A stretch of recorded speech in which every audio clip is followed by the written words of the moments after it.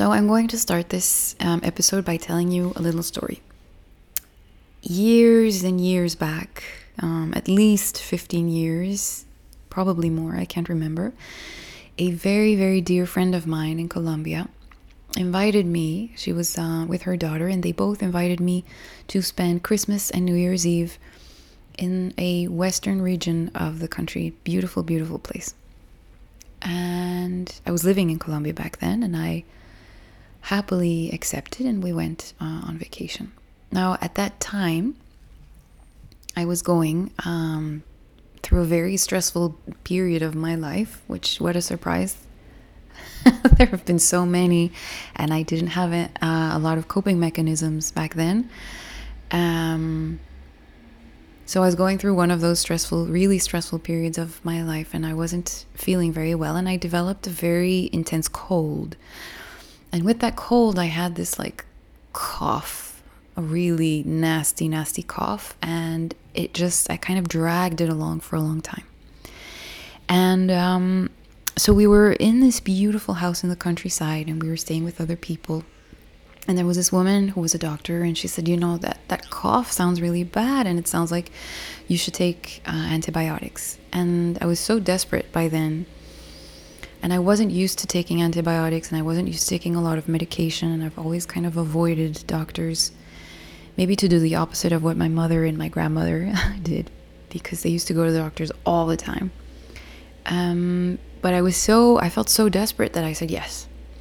And so she prescribed some antibiotics to me, and she gave me the prescription, and I went and I bought the antibiotics, and I started taking them for a few days.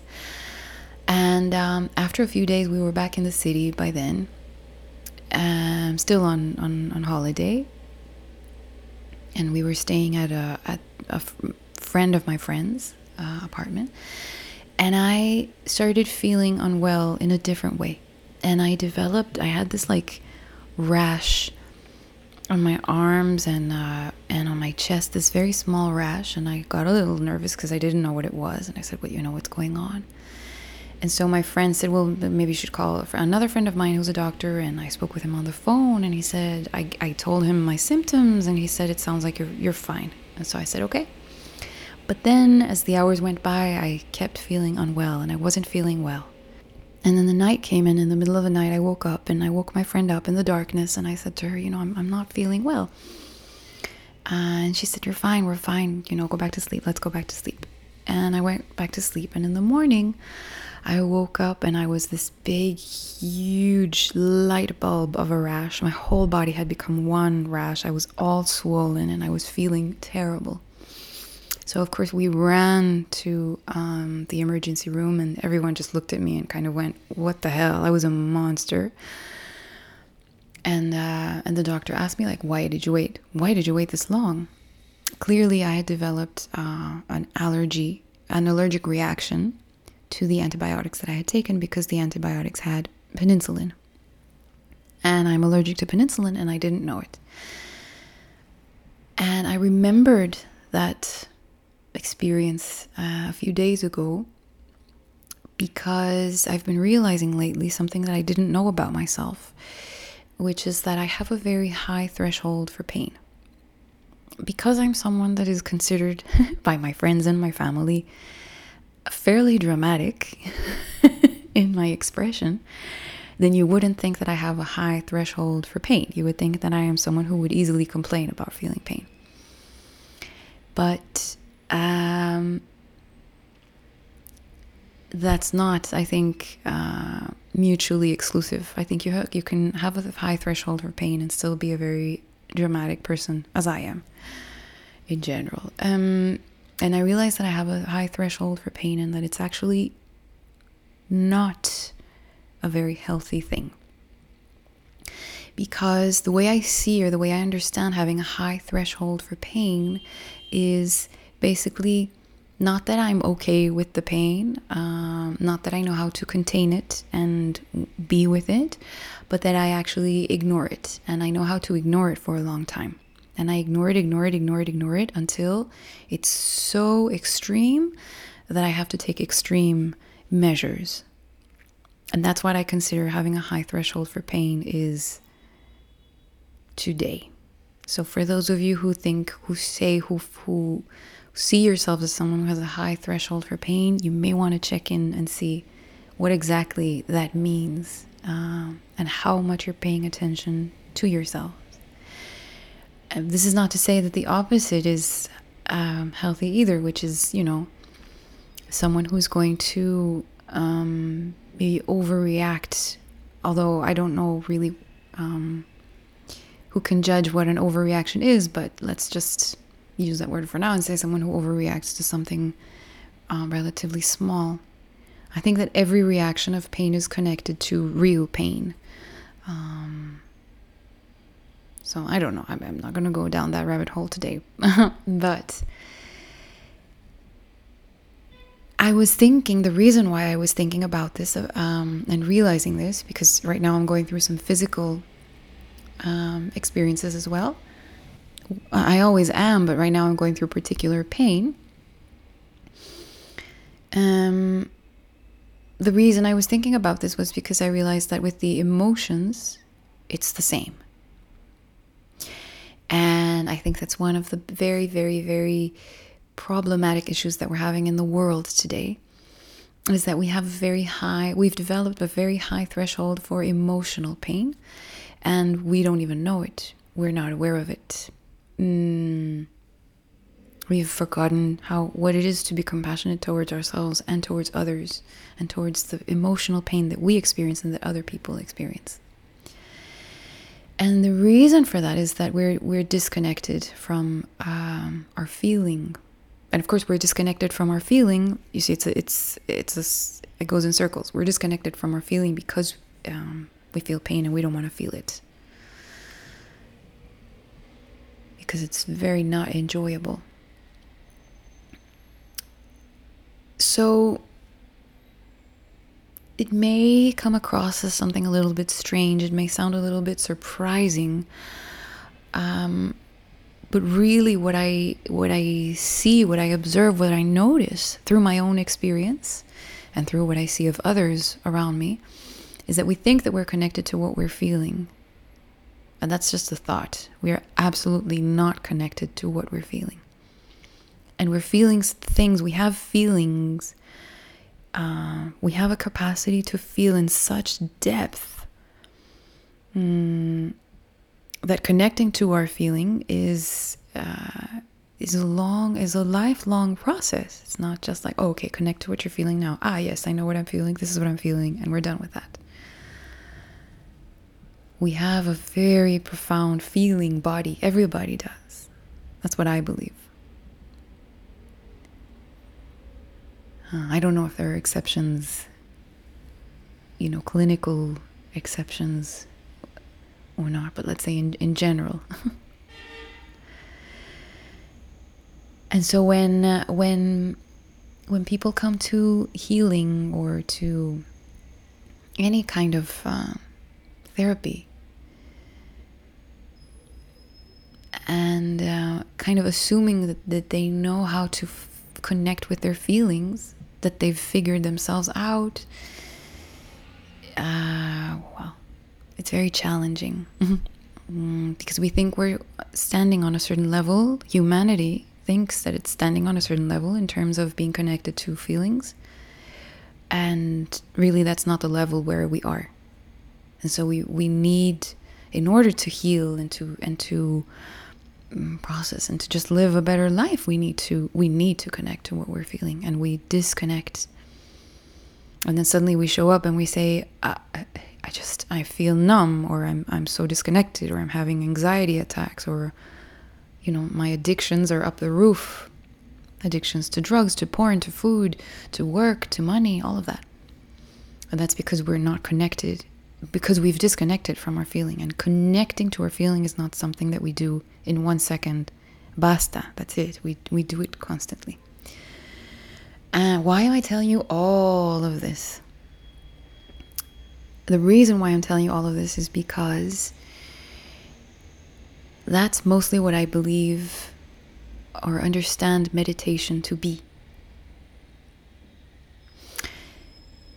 We talk about meditation, and And there are so many struggles around kind of meditation. No, it's so hard. My mind, I have so many things on my mind, and my mind won't stay still, and I wake up in the middle of the night and my mind is just running and running and running and running.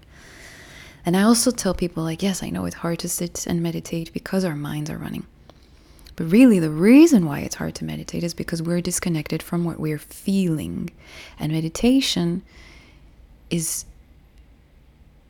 I could say a way of describing it is just sitting down with what we're feeling. Just being with what we're feeling. And we don't know how to be with what we're feeling because feelings can be very uncomfortable. That's why meditating can be hard. Not because of the things that are in our mind, because the things that are in our mind are the result of what we're feeling, of the things that are in our emotional body. And we don't want to feel because we have a lot of pain, and we don't want to feel that pain. Brother, I don't want to feel that pain. That's why meditation is hard. Meditation has become difficult and challenging because we are running away from what we're feeling. We are disconnecting from what we are feeling. And that can be a panoply of things. And conversely, that's why meditating is so important. Because through meditation, we can connect to what we're feeling. And through that connection, we can release all of the things that we've been carrying that are such heavy loads. And that way our mind finally can clear up, and our heart and our breathing, and our bodies, and just life altogether. And that's why healers are so important. And by healers, I mean in the large sense, people who work in art, and psychologists, and healers, yes, shamans, my goodness, and people who do, I don't know, so many different things, people who teach yoga, coaches and teachers. And healers are essentially humans who know how to connect to their feelings, who know the road, the path towards that, and who help and enable that path for others, who show others where their own path is. Because every path to every connection, every process is different.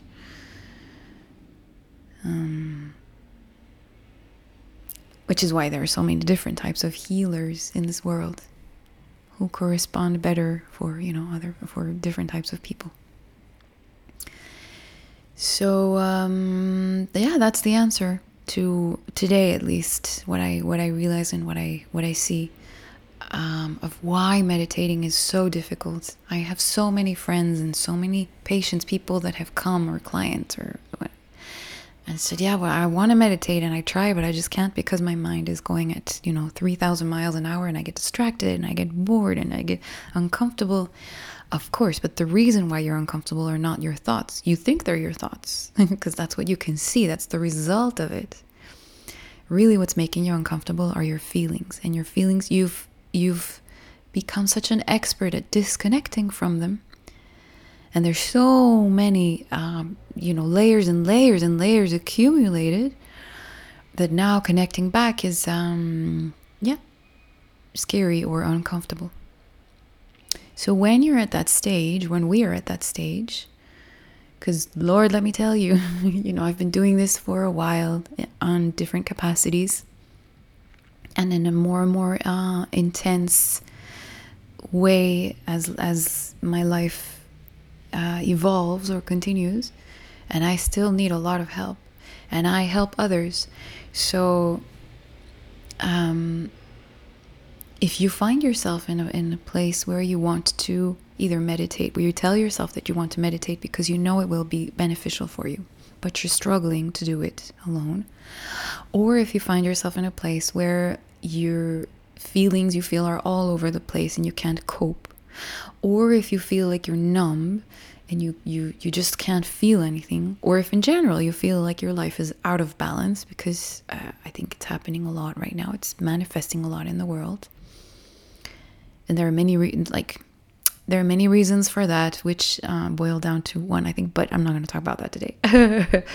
But if you feel any of that, if you're experiencing any of that, then find guidance. And finding guidance doesn't mean giving your power to someone else. It means finding a place or a person or a method or a path that will help you to connect to what you're feeling. And know that your feelings are very likely going to be, at least in the beginning, uncomfortable, and that there's going to be pain. And also know that it's okay, that there's so much to learn from that, so many beautiful, beautiful lessons, and that it's worth it. And again, if you do feel pain, if you are in, terrible pain, physical or emotional, don't be ashamed to get help, because that pain exists, is there for a reason, and it's asking for attention. So, but let's just say that the title of this, let's say the umbrella concept or idea that I want to talk about today, or that I wanted to talk about today, was meditation. If you struggle to meditate, that's the reason, most likely. So remember that you can find ways of reconnecting to what you're feeling. And once you do that, essentially you're meditating. So I wish you a magnificent meditation with all the good, the bad, the ugly. And I'm sending you all my light.